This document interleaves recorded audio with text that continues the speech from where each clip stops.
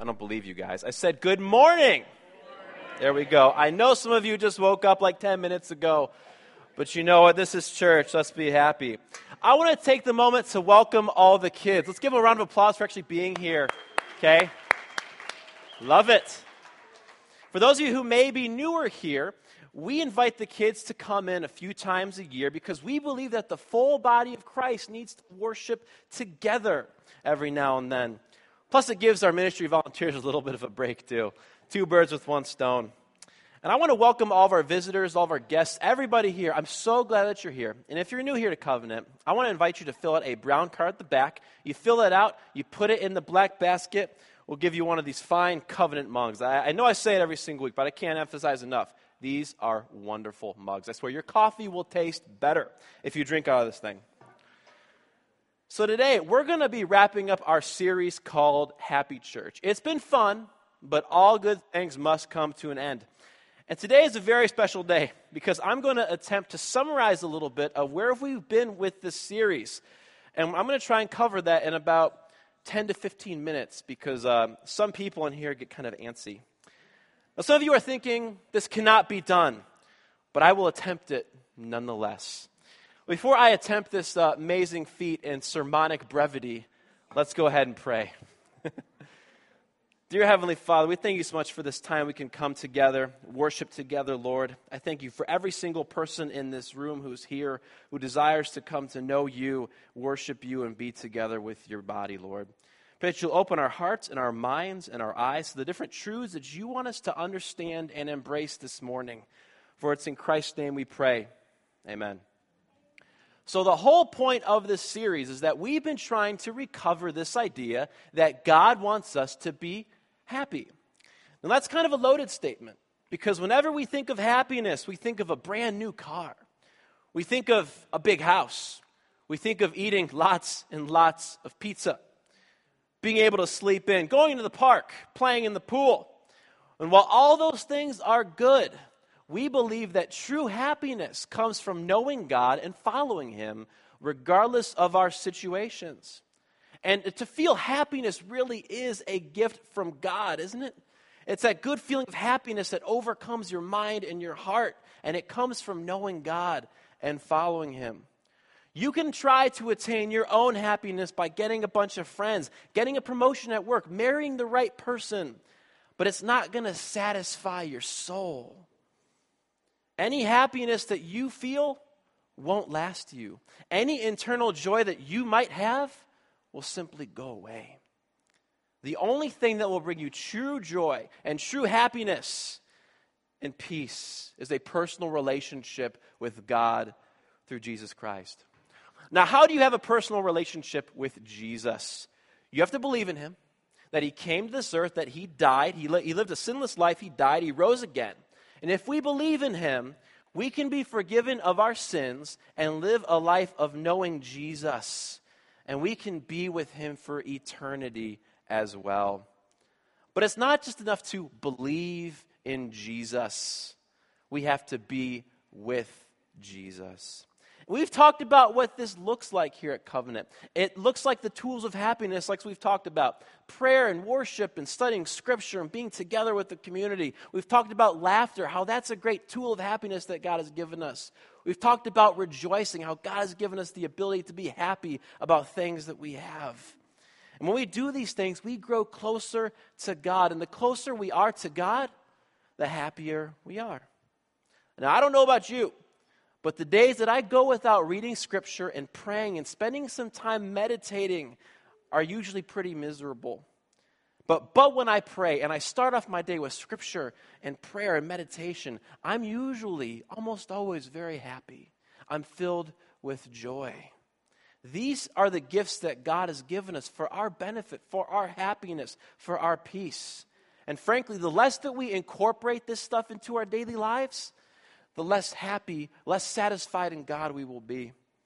Remember what the psalmist says in the very first psalm. He says, the truly happy person doesn't follow wicked advice, doesn't stand on the road of sinners, doesn't sit with the disrespectful, Instead of doing those things, these persons love the Lord's instruction, and they recite God's instruction day and night.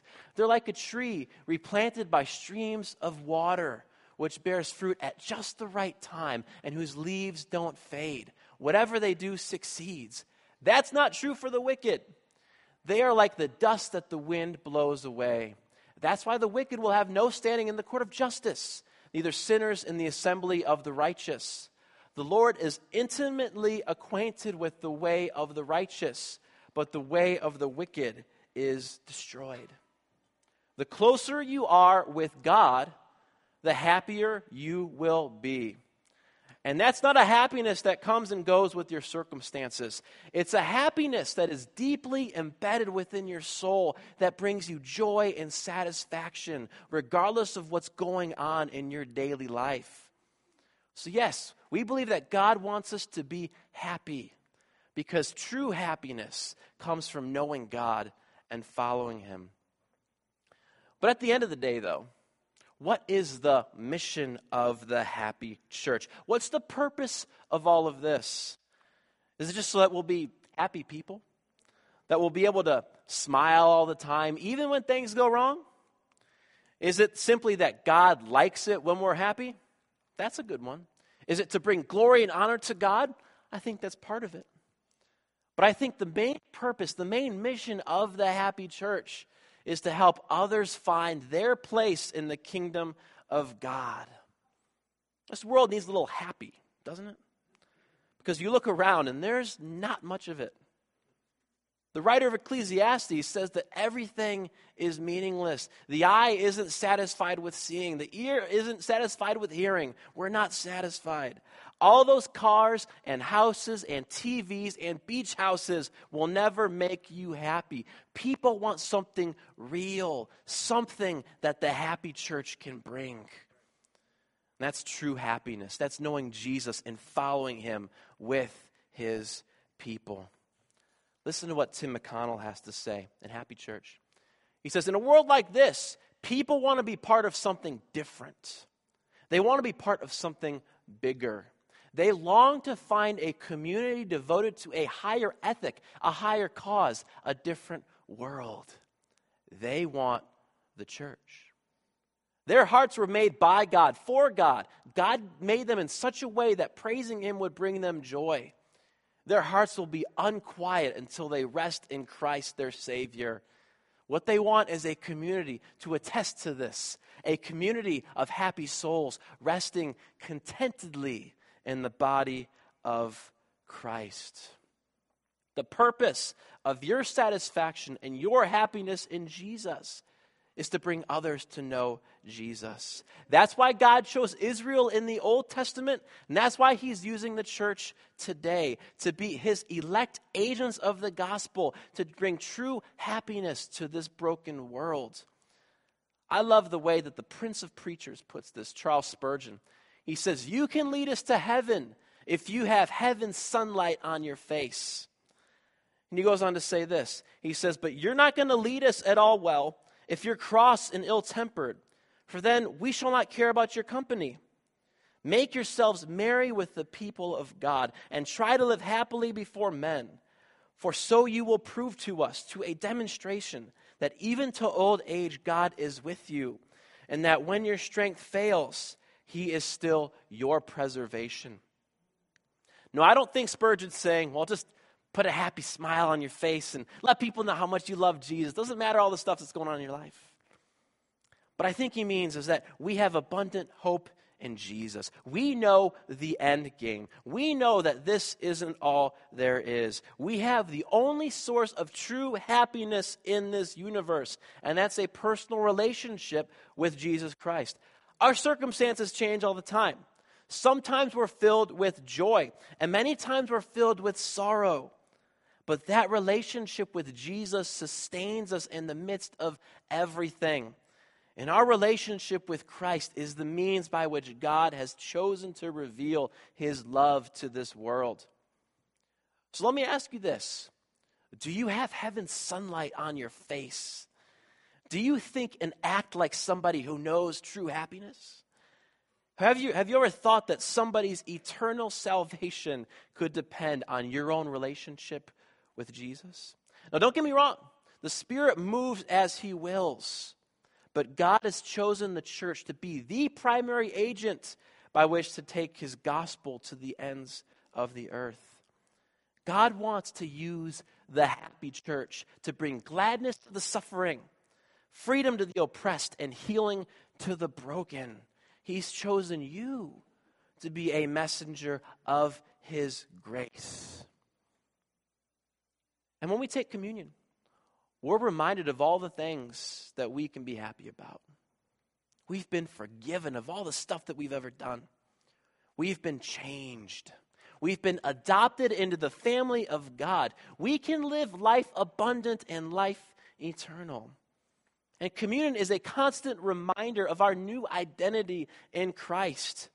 We've been changed from the inside out into something filled with light and beauty.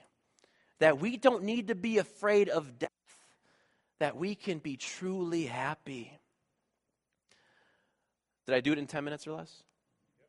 Okay, good. So I'm going to invite the worship team to come up here. And in a few moments, I'm going to invite you to come to the front and take communion. And let it be a time where you remember all that Christ has done for you, that He's doing in you, and that He will do through you in the future. And let these moments empower you to be filled with happiness that can come only from knowing Jesus and following Him. Be the happy church. Enjoy all that God has done in your life so that others can come to know that true happiness as well. Will you stand with me as we pray? Dear Heavenly Father, I thank you so much for all that you've done for us. The fact that we're forgiven. The fact that we've been adopted into your family. The fact that we can know true happiness and true joy. Lord, I pray if there's any in here, any Christian who doesn't experience that joy, I pray that they will, Lord. And if there's any soul here that doesn't know you yet, doesn't know the happiness that only you can bring, that you would draw them to yourself, oh Lord, that they would know what true happiness looks like. Help us be the happy church that seeks to know you and make you known through the rest of the world. We pray this in Christ's name.